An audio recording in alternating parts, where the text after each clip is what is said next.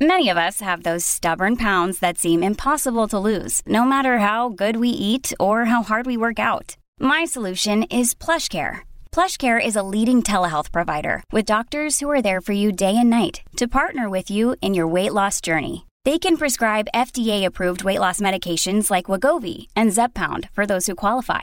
Plus, they accept most insurance plans. To get started, visit plushcare.com/weightloss. That's plushcare.com/weightloss. We start off with Vancouver crime. Very pleased to welcome back to the show Howard Chow, the Deputy Chief of the Vancouver Police Department. Deputy Chief, thank you for coming on again. Morning, Mike. Thank you.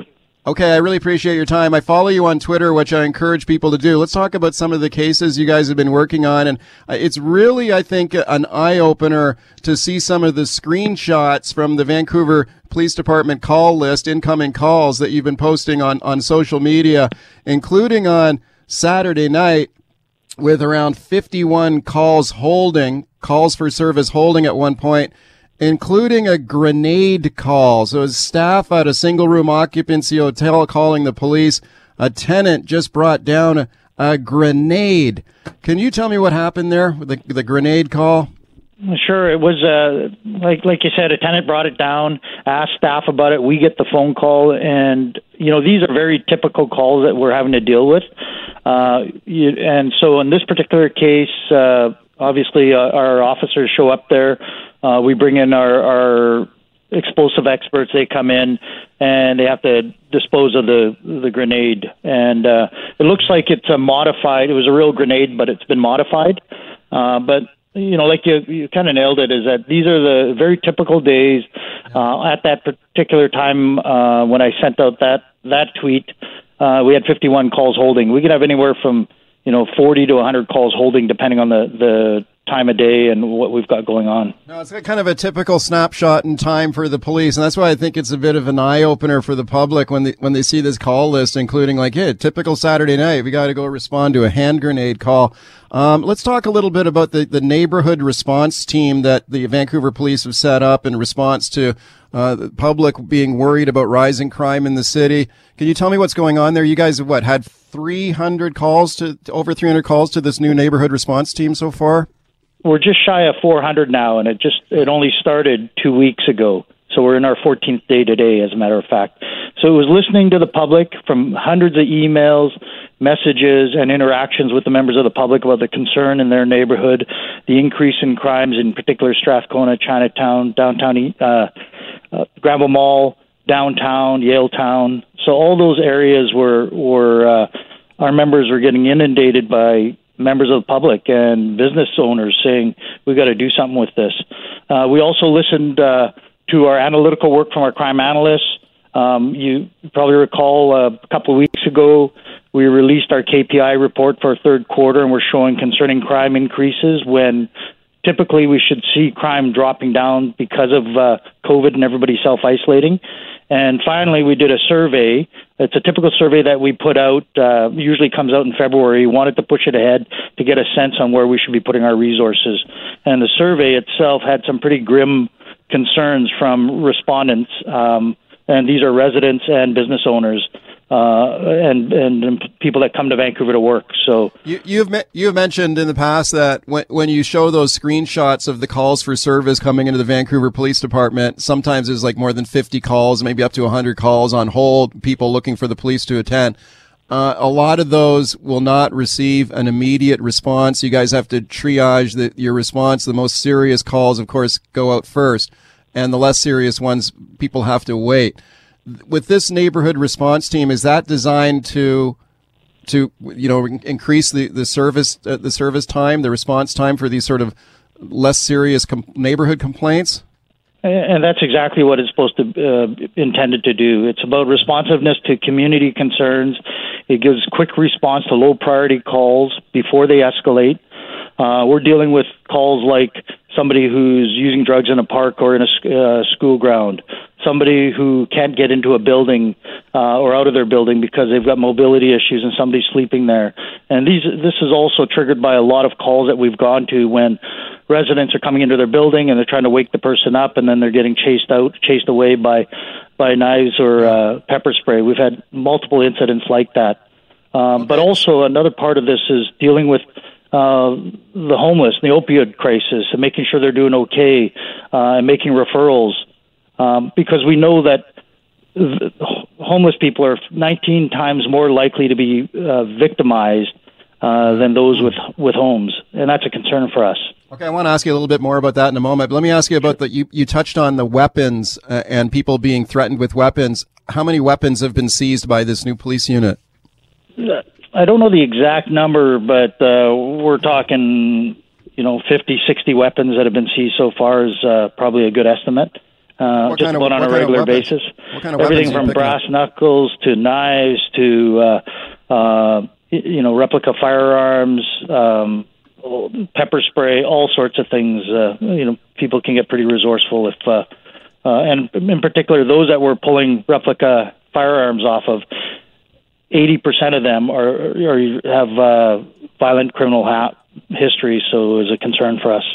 Speaking to Howard Chow, he's the Deputy Police Chief of the Vancouver Police Department. Speaking of homeless people and the response from this neighborhood response team that you've set up, not everyone is happy with the neighborhood response team that's been set up by the Vancouver Police Department. We've seen some advocates, anti-poverty advocates for the homeless, filing a complaint to the city's police board. It includes the Pivot Legal Society, saying that this new neighborhood response team discriminates against the homeless, discriminates against drug addicts.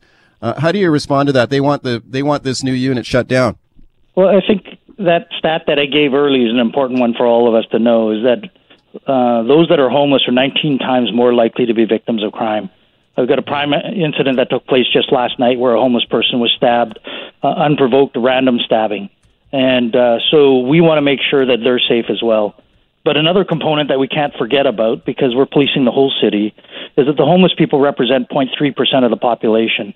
And we have to also listen to members of the public who are concerned about their safety and well-being in their neighborhoods. And predominantly, it's the predators, it's the offenders that are doing this. It's not the homeless people that are perpetuating this.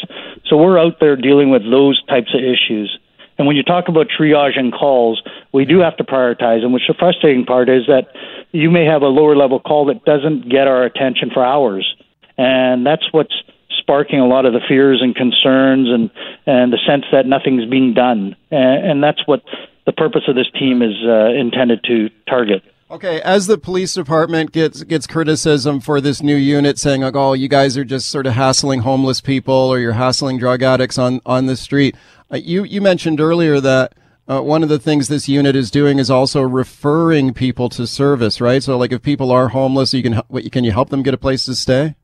We've got multiple instances where we're checking on people just in the midst of an opioid crisis, make sure people aren't ODing or have OD'd. We've got a couple medical calls that we've jumped on, and it's just simply because of us checking on them by this team themselves. So, and also making referrals for housing, for mental health, for drug addiction, that's part of it as well. So to suggest for a second that it's targeting the homeless is just inaccurate. It's not, that's not what the intent of this team is to do. Thanks for coming on once again today. I appreciate it. Thank you. Okay, that is Howard Chow. He is the Deputy Chief of the Vancouver Police Department. You heard him talking there about that new neighborhood response team that the VPD has set up. Almost 400 calls to that team so far. They've seized around 40 weapons on the street. Also, he says helping people to get help if they're homeless or if they're ODing on drugs, but not everybody happy with this unit, as you heard me say to the deputy chief there. My guest is Meenakshi Mano, criminalization and policing campaigner with Pivot Legal. Very pleased to welcome. Hi. Hi, good morning, Mike. Hi, thanks a lot for coming on. What do you think of this new police unit? You want it shut down, right? Well, yeah, and this morning we actually filed a service and policy complaint with the Vancouver Police Department about the team. So, yeah, I think that's how we feel. Okay. I just spoke to the deputy chief of the police department saying they've got over 400, close to 400 calls to this unit. They've taken like 40 weapons off the street. They've intervened in drug overdoses. They've intervened with homeless people who have been victims of crime. I don't know. Why would you want that shut down? I think that our issue with the team is that, one, it was first kind of advertised by the VPD itself as a response to low priority calls, so not necessarily criminal issues. And a number of the examples that you just cited aren't necessarily criminal, right? People overdosing isn't a criminal issue. It's actually an acute health issue. Yeah, carrying illegal weapons is a criminal issue, though, right? Yeah, and, you know, I recognize that folks in communities across Vancouver may feel divided about what's happening in their neighborhoods. Of course, this new neighborhood response team is targeting very specific neighborhoods as well, right? The Downtown East Side, Chinatown, Gastown, and the Granville Entertainment District. Right, where there's more crime. They're those targeting the neighborhoods where there's more crime. And we're also in a moment where we're recognizing that a lot of the issues that have been previously dealt with as criminal issues are actually issues of inequality and oftentimes poverty.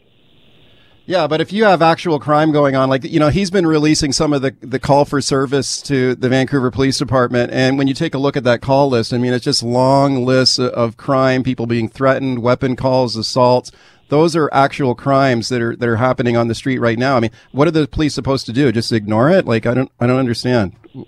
How are they supposed to respond? Well, first off, there are already police who were responding to criminal calls, right? We're talking about a team that was created 14 days ago. Yeah. Whose stated purpose was to respond to low priority calls. So I'm not here to comment on whether or not there's crime in the city of Vancouver. I'm talking about a very particular team. Right. So do you think that this particular team is, I don't know, some biased against homeless people or drug addicts? I think that the role that this team is playing in the neighborhoods that it's in and the fact that it's responding to low priority calls makes it clear that these are calls that are related to people who rely on public space, including people who experience homelessness or use substances. Yeah. Okay, but one of the things that he said to me was that homeless people themselves are 19 times more likely than the rest of the public to actually be victims of crime. Victims of crime. Would you accept that? Would you acknowledge that's the case? Yeah, I can absolutely understand how people who are living in public space, who don't have a lot of autonomy, who don't have a door to lock, can experience crime. I think that the issue there, of course, is not that people are experiencing crime alone. It's the fact that they also don't have homes. Yeah, I know, but okay, if homeless people are 19 times more likely to be a victim of crime, why don't we house them? Why would it not? Absolutely. Well, hang on, but why would it not make sense for the police to have a response unit that could respond to the crime that's taking place on homeless people? So I think, again, there's a clear misunderstanding here around what the police are doing, right? They're not preventing those crimes. They're responding to people who may have experienced a crime, including a violent crime like an assault. But again, we need to really look at like the root cause here. If people who are homeless are 19 times more likely to experience crime, why don't we prioritize housing people so that they can experience safety? Okay, but how do you know they're not preventing crime? Like, if this police unit responds to a call of, let's say, an attempted break-in or an assault in progress, and they arrive, they're able to save someone who's being assaulted or prevent a property crime from happening, that's preventing crime, isn't it? I mean, that's really at odds with the stated purpose of this team, which is to respond to low-priority calls. Yeah, but they're responding to assaults. They're responding to property crime reports. But again, the VPD was already responding to those types of calls, so why create a new neighborhood response team? Because there's more crime? But the mandate of this team is not to respond to crime, Mike. It's to respond to low-priority calls. Okay. When we talk about people who've got mental health issues, this is one of the things I hear from people who say we should defund the police because a lot of the problems are due to mental health. I'm sure you'd probably agree with that, right? Absolutely, and I've seen your responses to defunding the police. Yeah, and so the police, for example, will report that of all the mental health calls they receive, 84% of them involve danger of violence or some criminality or threats of violence. So it may be a mental health call, but there's still a criminal element to it. There's still a threat of violence when the police respond. So don't the police have to respond in cases like that?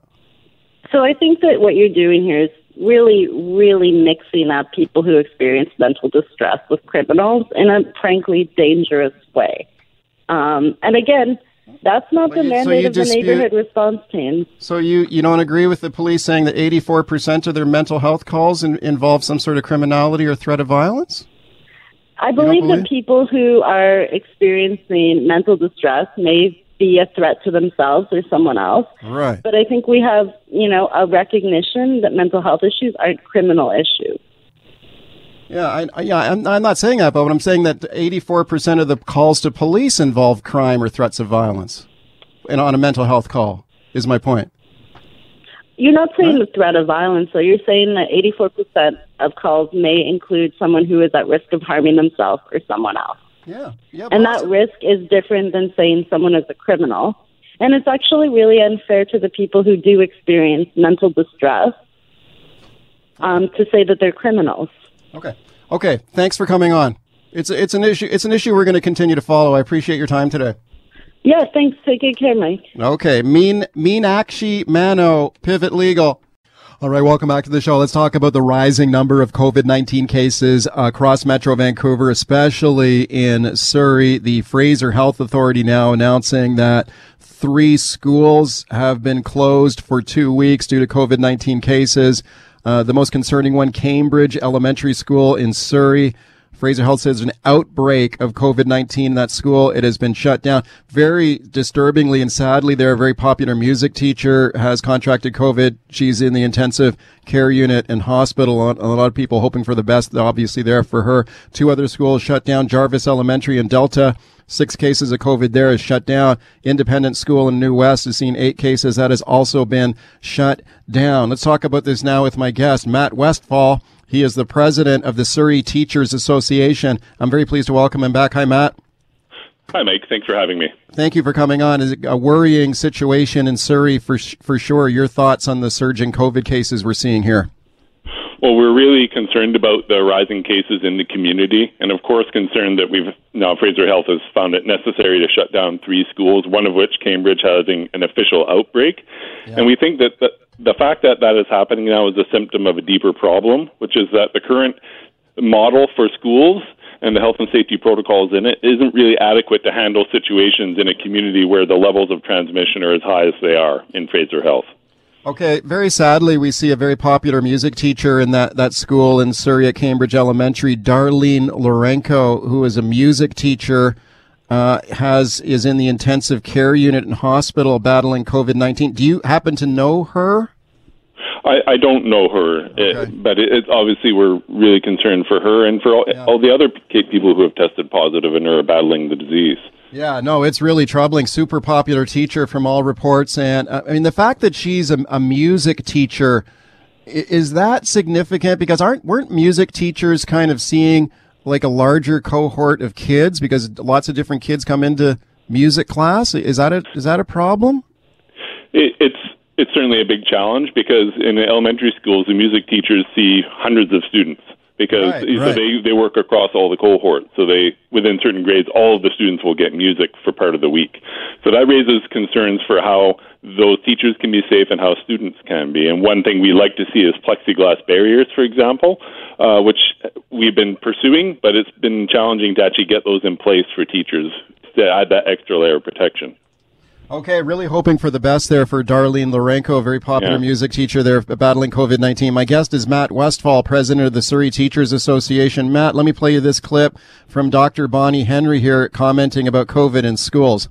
Young people, particularly school-age young people, have very few transmissions or exposure events that lead to cases from schools or daycares.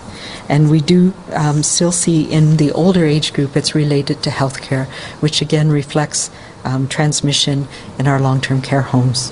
Okay, Dr. Bonnie Henry still doesn't seem to be, overly worried about the potential for big outbreaks in schools, but what are your thoughts on the way she's managing it?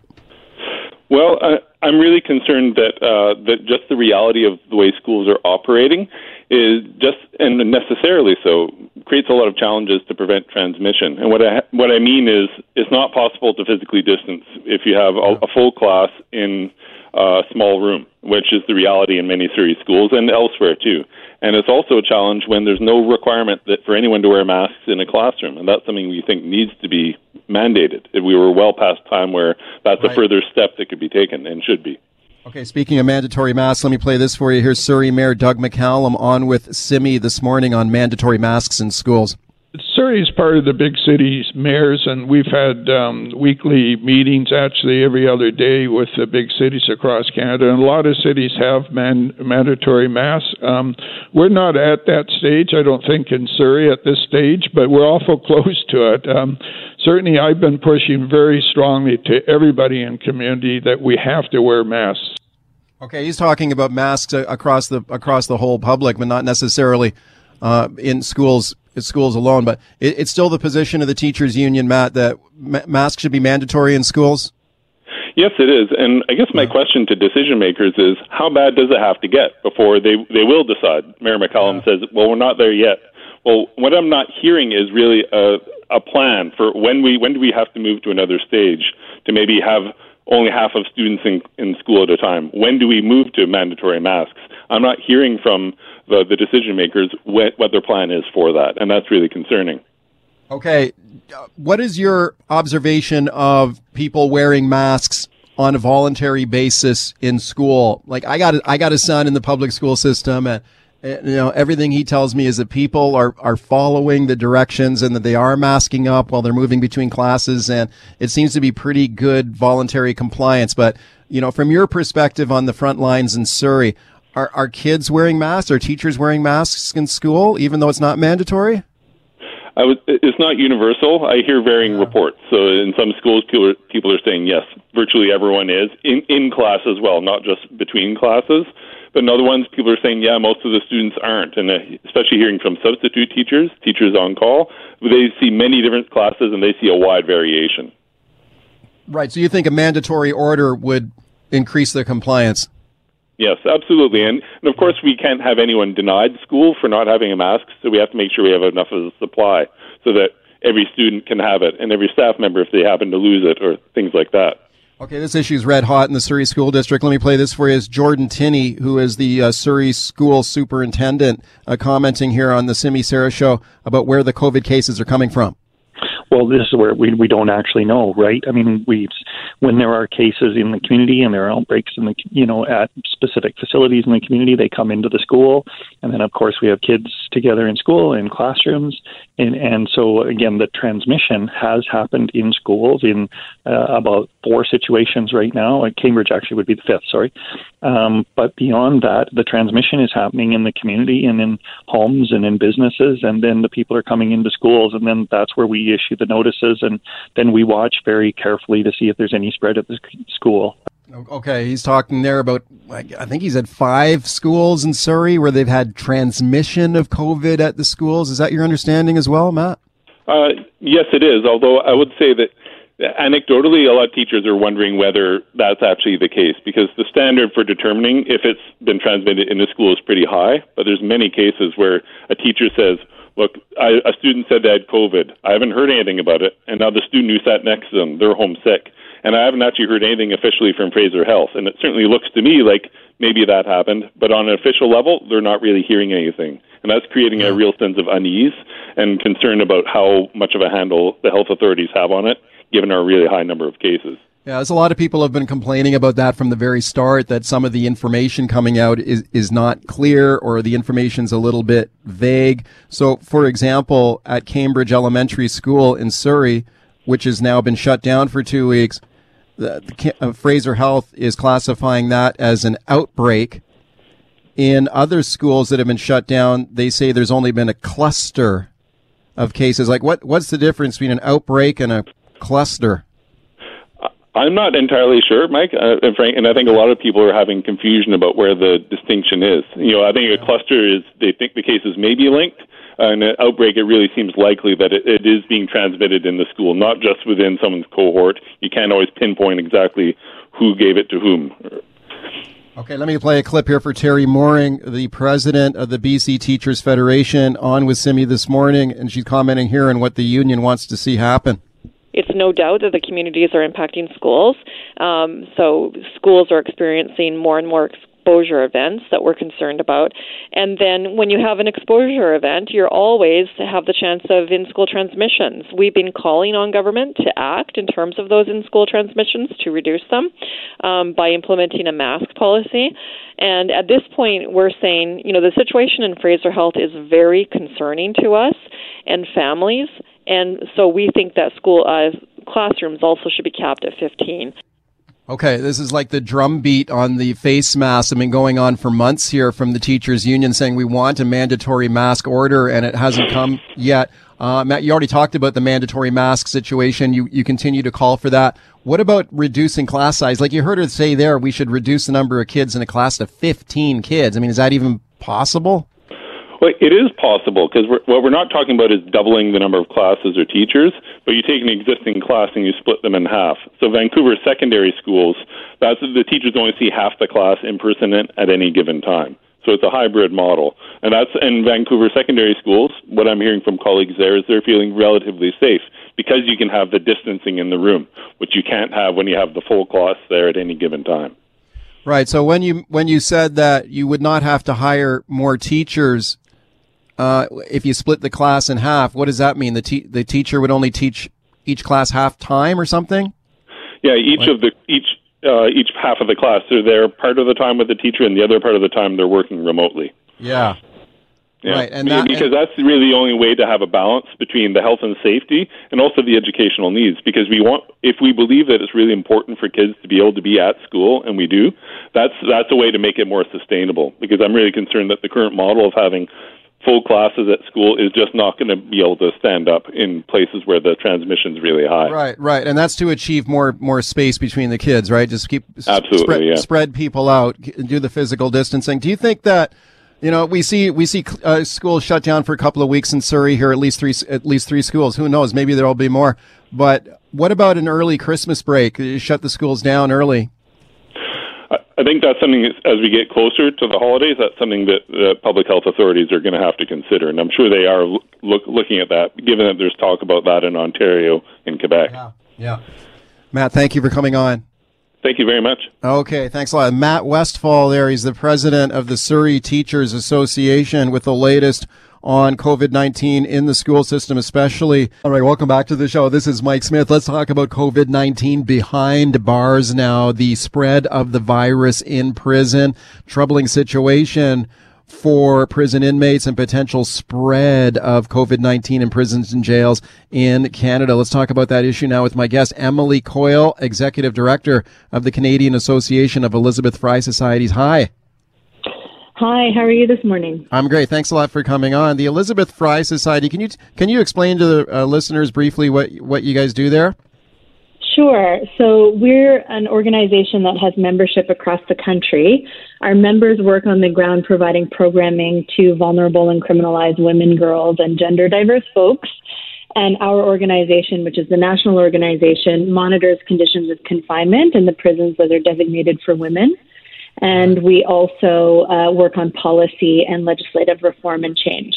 Right. What's going on with COVID-19 in prisons in Canada right now? So what people aren't aware of is that they've implemented a really strict regime in the prisons in order to prevent the prisoners from getting sick. But unfortunately, what we've seen in the cases where COVID does enter into the prisons, that it can spread very rapidly. And it has, particularly in British Columbia, as you know, with Mission, it spread very rapidly there. And across the country, we've seen whenever it came into the prisons, it was pretty dire. And so the way that they've compensated for being unable to socially distance, which is what we've been asking for since March, is to, in fact, lock people down for extended periods of time, which has affected their mental health tremendously. I know that everybody who's listening probably feels the effects of lockdown. We've all done them. We know what they feel like. But we are able to leave our homes. We're able to have agency over our own beings, and prisoners don't have that agency. And the people who are supposed to be taking care of them in this situation are the correctional officers. And there's a traditionally very toxic relationship there, so it doesn't bode well for the prisoners. Yeah, you mentioned the Mission Prison in British Columbia. It's a federal prison. And I remember very early on there was an outbreak of COVID-19 in that facility. And then I think they got beyond it, though, right? I mean, is there still COVID in there? Well, actually, it's interesting. I just saw today that there may be a new case of COVID at Mission again. But yes, they did get beyond it during that first wave. And now we're into a second wave, which is worrying for everyone, although we do know a little bit more about how COVID is spread and how we can prevent it by wearing masks and being socially distanced. And what we asked for at the beginning was, please depopulate the prisons as much as you can, get the vulnerable people out of the prisons so that they don't catch COVID. And that has not happened as fast or to the extent that we would like it to. How much COVID is there in Canadian prisons? Like, have there been many outbreaks, or are those type of stats and details released by authorities? They are. So if you wanted to go to Correctional Services Canada website, you can see just how many people have been tested, how many people have contracted COVID-19, where, et cetera. So if people are interested, they can go to the Correctional Services Canada COVID-19 page to see those kind of statistics. Right. And what do those numbers look like? Well, what it shows to me is that where COVID is introduced into an institution, it spreads very, very rapidly. And what ends up happening on the human side of things is that people are isolated because they're sick, but they're isolated in these prison conditions that are horrific. I was speaking recently to someone who was explaining that when the person that they love, because there are many loved ones in prison, when the person that they love was ill, he was put into a very small room, no blanket, cold air coming in, and at the same time he's trying to fight COVID.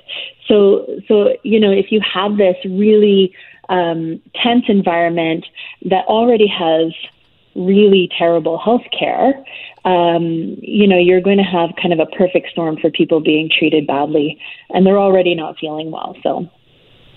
Okay, speaking to Emily Coyle, Executive Director, Canadian Association of Elizabeth Fry Societies, and we're talking about COVID-19 in prisons and jails in Canada. So, like right now, if there is an outbreak or there are some cases of COVID-19 in a facility, you were talking about the lockdown strategy. So how does that work? Is prisoners are kept in their cells? Yeah, so it depends. So we go into the prisons that are designated for women, and they have a little bit of a different layout than the other prisons that are designated for men.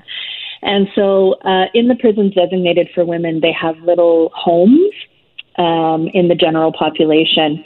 And so those homes, many of them are cohorted together, and they are allowed to leave their cells or their homes only for 15 to 30 minutes a day, depending on the institution. And at all other times, they have to remain inside unless they've been given permission to go now into the limited programming. But when everything locked down, everything was shut down. Nobody was allowed in. Programming was stopped. Visitors were stopped. In-person visitors were stopped. And so now they're starting what is called the new normal. But people remain in these cohorted bubbles, they're calling them. Right. And so they still have the requirement to stay locked into their homes for 22, 23 hours a day, depending on where they are. Right. Okay, I mean, that obviously sounds terrible, but I mean, given the alternative of the potential for the virus to spread in these facilities, I mean, what is wrong with that? Or is there a better way to stop the spread of this disease in facilities? Yeah, so what we had asked for at the beginning was put your resources into depopulating the prison using the mechanisms that are at your disposal. Let people out, let people go to parole to other, parole into the community, put, resources into the community to ensure that people have the ability to reintegrate or rehabilitate once they get out of prison. If someone is really close to their parole date, for example, why not bump up that parole date by a month and let that person out so that, again, you have the ability to socially distance within the prison. Because it's a congregate living environment, it's really impossible to socially distance as effectively as we can in the general public. And so that is really the one thing that the World Health Organization had recommended. But what we're seeing is public health agencies in the provinces and in the federal government, the federal public health agencies, that are advising Correctional Services Canada on the methods that they should be taking to spread COVID-19 without an understanding of what the prison system is like and what the environment is like and what that does to a person's mental health.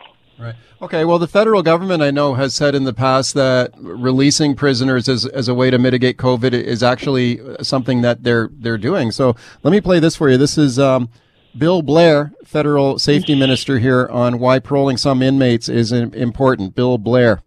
I think it's important to understand the context of the federal inmate population. First of all, there are about 14,000 people in our federal institutions. Almost a quarter of them are serving life sentences and not eligible for parole. And therefore, we are taking the steps necessary for those who are not eligible for parole. And that includes almost half the population who are serving sentences for very serious violent crimes.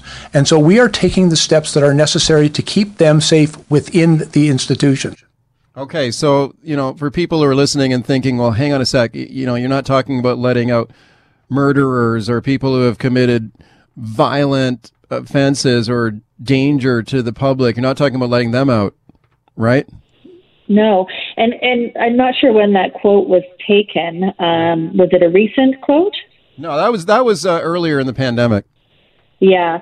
And so, certainly they had committed to trying to do whatever they could to depopulate the prisons at that point. But if you look now, the federal prison population has only fallen by about 2% since March. So it really hasn't been a significant change. And I think that there's this misunderstanding about why people are in prison and the reasons people end up in prison. And the population that we work with, which are in the prisons that are designated for women, the majority of the people that are in there are not in there for violent crimes. There is a misunderstanding about the security risk that would come from releasing people. And, most people are in prison for poverty-related reasons, trauma-related reasons. Addiction, which we've all seen, particularly in BC, is actually a health concern, and it shouldn't be criminalized. And so what we really need to be doing is investing in the community organizations like the Elizabeth Fry Societies who do the programming on the ground to help people to reintegrate and rehabilitate once they've decided to depopulate the prison. Okay, what about, the federal prisons are one thing, and you mentioned there's been a 2% reduction there in the prison population at the federal level. In provincial prisons, though, I think the drop has been more, right? I read one report earlier in the pandemic from StatsCan. It said that Canadian, people incarcerated in provincial jails had dropped by 25%. Is that correct? Mm-hmm. Yeah, and I can only speak to what I know and have seen in several of the provinces. In fact, I think in Nova Scotia it dropped even more dramatically than that. So some of the provinces did take that depopulation very seriously. But the challenge, of course, is, as we all know, because of COVID-19, it's really shone a spotlight on the fact that we don't have adequate resources in the community. And so in order to properly depopulate and properly rehabilitate, you have to, hand in hand with depopulation, there has to be investment in community organizations that do that important work. Okay. What would you say to people who are listening to this and thinking no, if you do the crime, you do the time. Do not let people out. They have to serve their time. I understand that COVID-19 is a risk, but if you let habitual offenders out, like a lot of people may not be in for violent crimes, but maybe they might be in for repeat property crimes, for example. And if you let them out, yes, sometimes it's related to drug addiction and mental illness. But if you let people out, it's just gonna be the revolving door. They just return to a life of crime. So therefore, do not let them out. Mm-hmm. Yeah, and I do feel like a bit of a broken record because I've probably said this 3-4 times already, but if you invest in community and you invest in programming that both help to address the core reasons that people end up in prison or criminalized in the first place, you're going to see a drop in recidivism. And that includes addressing, poverty, addressing housing issues, addressing addiction issues, addressing mental health issues. We have so many people in the prisons that we go into with mental health issues that are not being adequately cared for, not in the prisons and not in our communities either. And it's really important that our whole country look at a strategy to deal with that. I really wish people could meet the people that we work with in the prisons and meet their families and their loved ones. I can tell you that there are probably many people listening to your show today who have loved ones in prison who will say to you, I want you to know my son, my daughter, my brother, my mother, or my father as a human being that they are, and to know that we love them. And so these are human beings, and they are afraid, and they feel like they're sitting ducks in prison, right? Like they can't do anything about COVID-19 once it comes in. They don't have any control. They don't have any agency over their own environment. So that's the challenge during COVID-19 is how do we deal with people who are so vulnerable as we've seen in the long-term care facilities, et cetera. Okay, important issue. Do we continue to follow it closely? Thank you very much for coming on today. Can I just mention that we have a spotlight on solitary confinement that's happening over the next 15 days. And if you go to the Canadian Association of Elizabeth Fry Society's Facebook page or the John Howard Society of Canada Facebook page, you'll see that we have a series of events happening over the next 15 days, really highlighting for everyone in Canada that solitary confinement and segregation continues in Canada, but by any other name. And in fact, in your province, Prisoner Legal Services has released a report today showing, particularly in your province, what the egregious conditions of solitary confinement that continue. So please do join us in many of these events. We'd be happy to have people there. Okay. Thanks for coming on. Thank you so much. Okay, Emily Coyle, Executive Director, Canadian Association of Elizabeth Fry Society. All right, welcome back to the show. Let's talk about one of the most iconic institutions in our city now and how they're doing during COVID-19. Science World, one of the most recognized tourist destinations in Vancouver. Everyone can instantly recognize the geodesic dome on False Creek, originally constructed as part of Expo 86. 22 million visitors to Science World, and like a lot of institutions in our city have been going through difficult times during COVID-19. They had to shut down earlier in the pandemic. They're hanging in there, though. Let's check in with Tracy Reddies now. She is the president and CEO of Science World. Very pleased to welcome her. Hi. Hey, Mike. Great to talk to you. Thanks a lot for coming on. The important thing to note here, Science World is open, right? You guys are still open right now.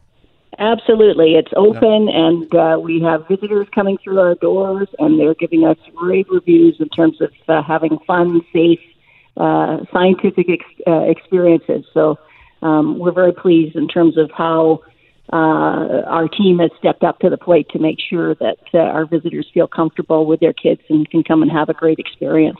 Okay, that's good to hear. People can, if they want to visit Science World, you have to make a reservation in advance. Is that how it's working these days? You can do either. You can make a reservation in advance, buy an online ticket, or come to our doors. We just have a few more questions to be asked when you come through the door without the advance purchase, but we can accommodate everybody. Okay, you took over as CEO of Science World back in the summer when we were still struggling with the pandemic, and man, what a difficult time for this historic institution in our city for you to take over there. What was it like when I guess you like a challenge, huh? I mean, is that why you wanted to go in there? Well, you know what? I mean, you said it in your preamble, is that it's an iconic institution. Yeah.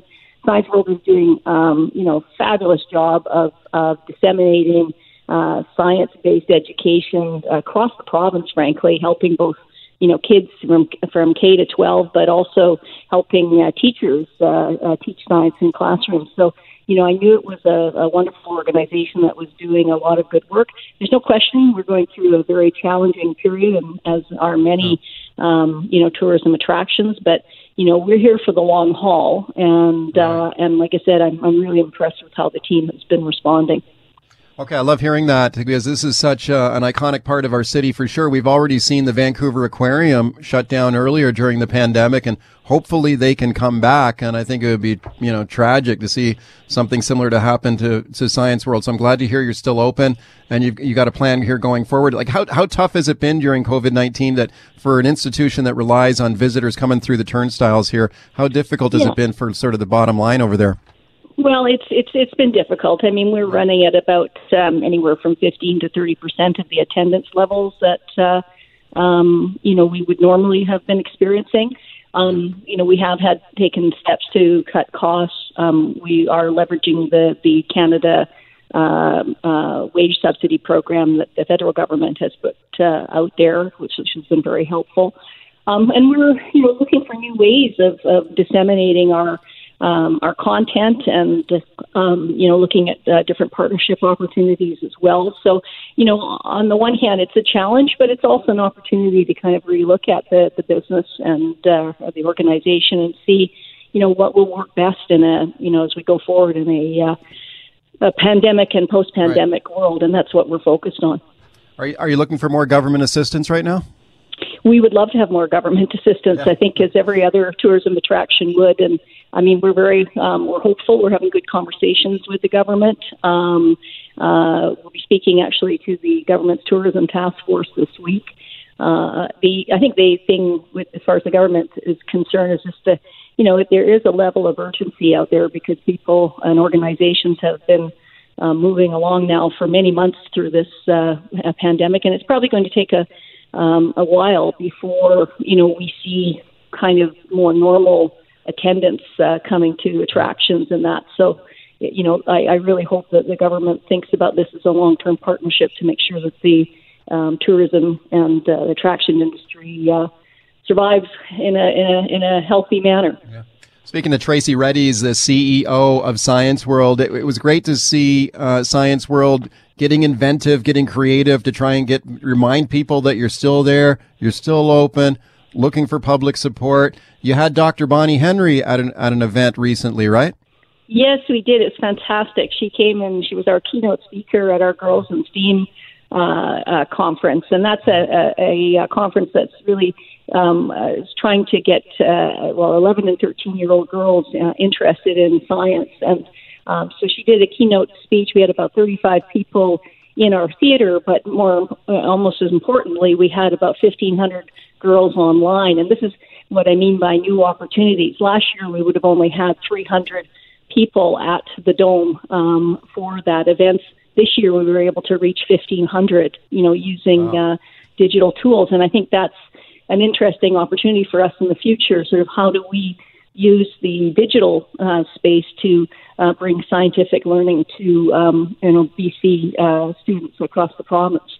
Yeah, for sure. And Bonnie Henry, you've got "The world needs more nerds." I love the marketing campaign, the marketing slogan for Science World. And you got a picture of Bonnie Henry when she was 7 years old on your homepage. So I think that's really cool to see her pitching in and helping out here for Science World. She was fabulous. Yeah, I'm sure she was. And for people who want to help Science World, what would you recommend? I mean, obviously come and visit, but do you guys take donations? Can you go online and buy merchandise? Absolutely. Well, thanks for saying that, Mike. I mean, we are a nonprofit organization. I know a lot of people don't know that, but we are a nonprofit, and definitely you can donate online.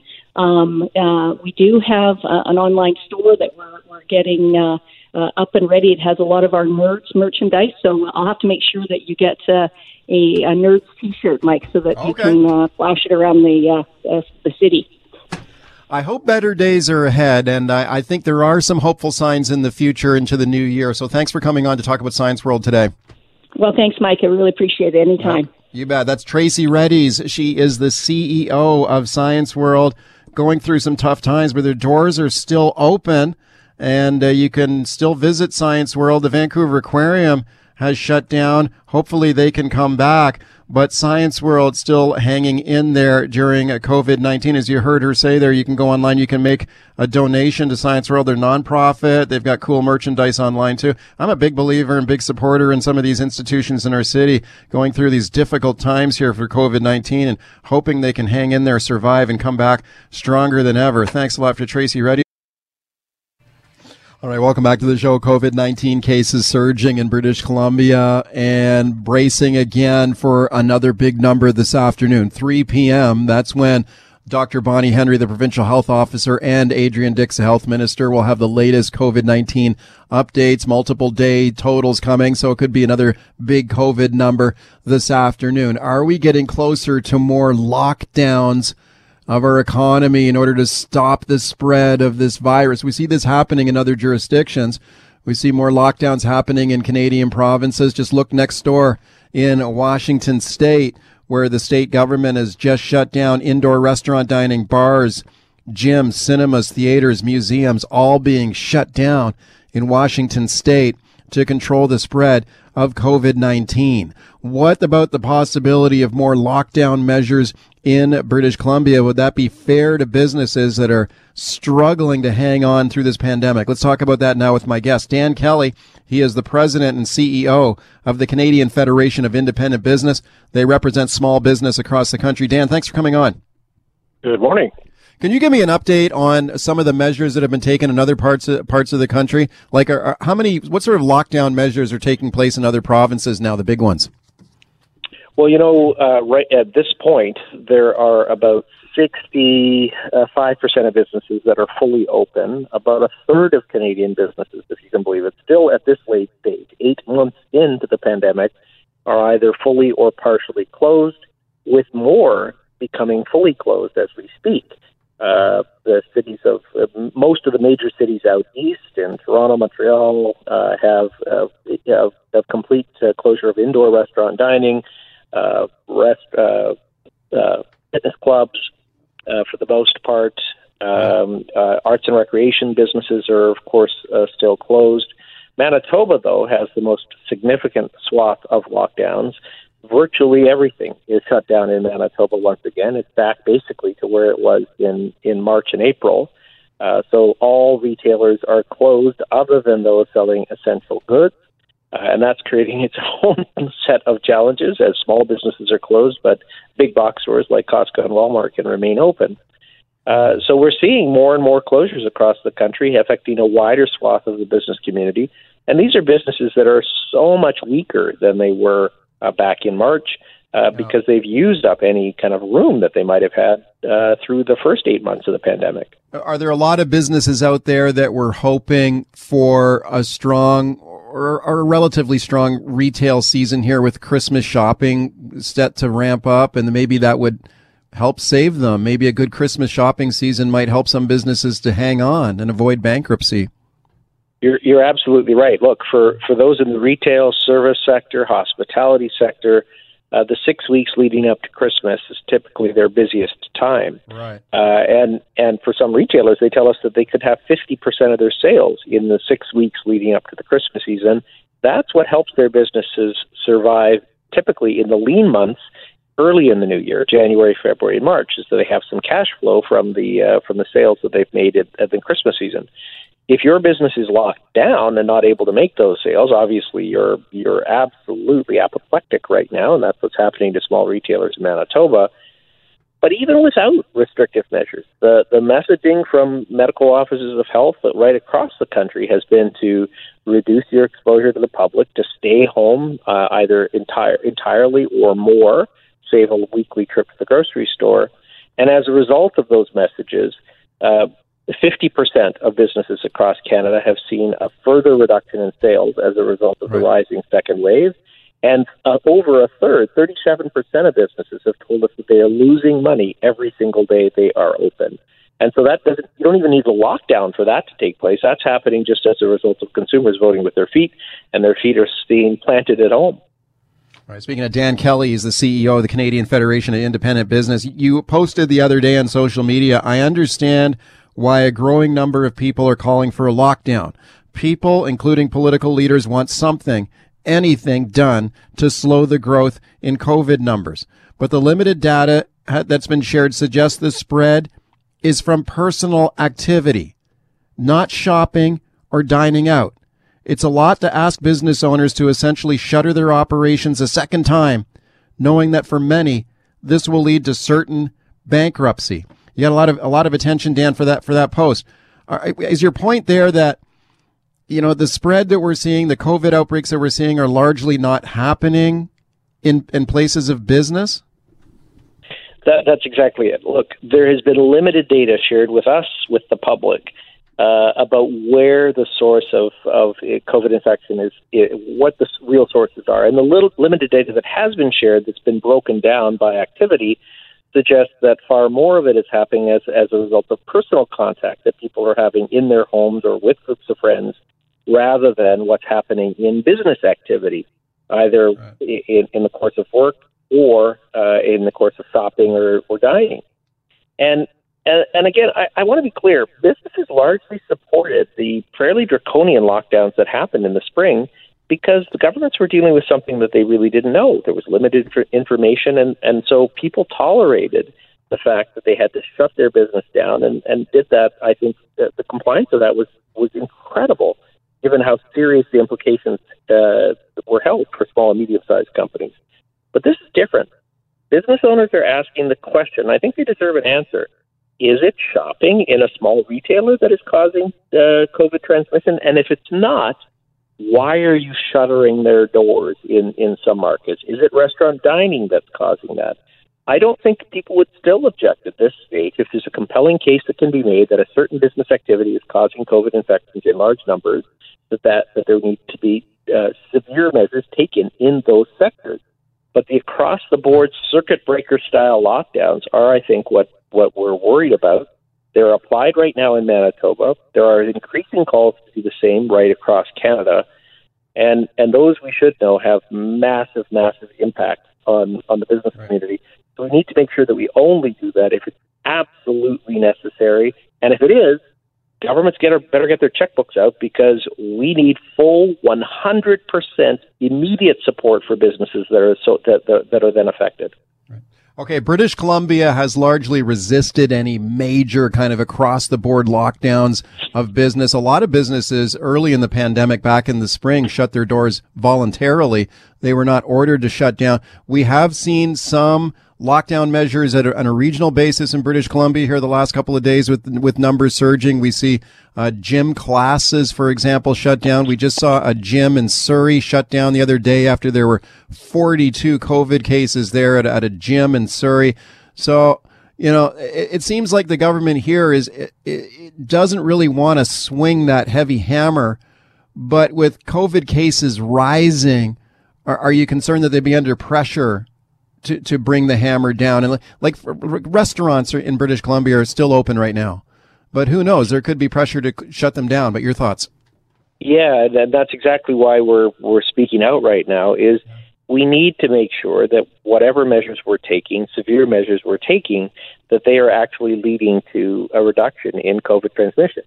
If they're not, if it's a measure for a government to show that they're doing something, that's the part that I think we object to, because, of course, that A, it's not effective, and B, it's having massive, massive unintended consequences. The support programs from the governments are just not in place to be able to, or at least not proportionate to the size of the problem that they are creating. Okay. And if it is personal transmission that's happening in parties and people's homes, perhaps that's where governments need to put their resources. Right now, the business community is feeling like they're being singled out because it's easier to shut down business than it is to shut down personal activity. Okay, Dan, last question for you. You mentioned that if more lockdown orders are inflicted in Canada, government better get their checkbook out and help businesses that are hurt. We've seen a lot of money go out the door from government. Do you think it's not been enough? Well, look, it's not at all enough compared to the size and scope of the problem of what's impending with the second round of lockdowns. Just by way of comparison, in the first, the wage subsidy, for example, one of the best working programs the Fed's put on the table, back in the spring, a business with a 30% revenue loss got a 75% wage subsidy. Now that same business gets a 24% wage subsidy. There's no rent support program in place. While one is coming, it still hasn't passed the House of Commons. And third, there's supposed to be an expansion of the CEBA loan program, and that hasn't been delivered yet either. So we're shutting down more businesses without proper supports in place to help them. And remember, these businesses are being shut down not because they've made bad decisions or they're in a bad industry. They're being shut down in order to protect society. So it seems deeply unfair to ask small businesses, members of CFIB and others across the country, to pay the price of this themselves. Thanks for coming on today. Anytime at all. Okay, I appreciate it. That is Dan Kelly. He is the CEO of the Canadian Federation of Independent Business. They represent small businesses across Canada, just setting the alarm that more lockdowns could really hurt business here, especially in the run-up to the Christmas season. Now, like I said to him, in British Columbia, we have not seen large-scale aggressive government lockdowns of the economy here during COVID-19, but with the numbers rising, there could be more pressure for government to bring the hammer down.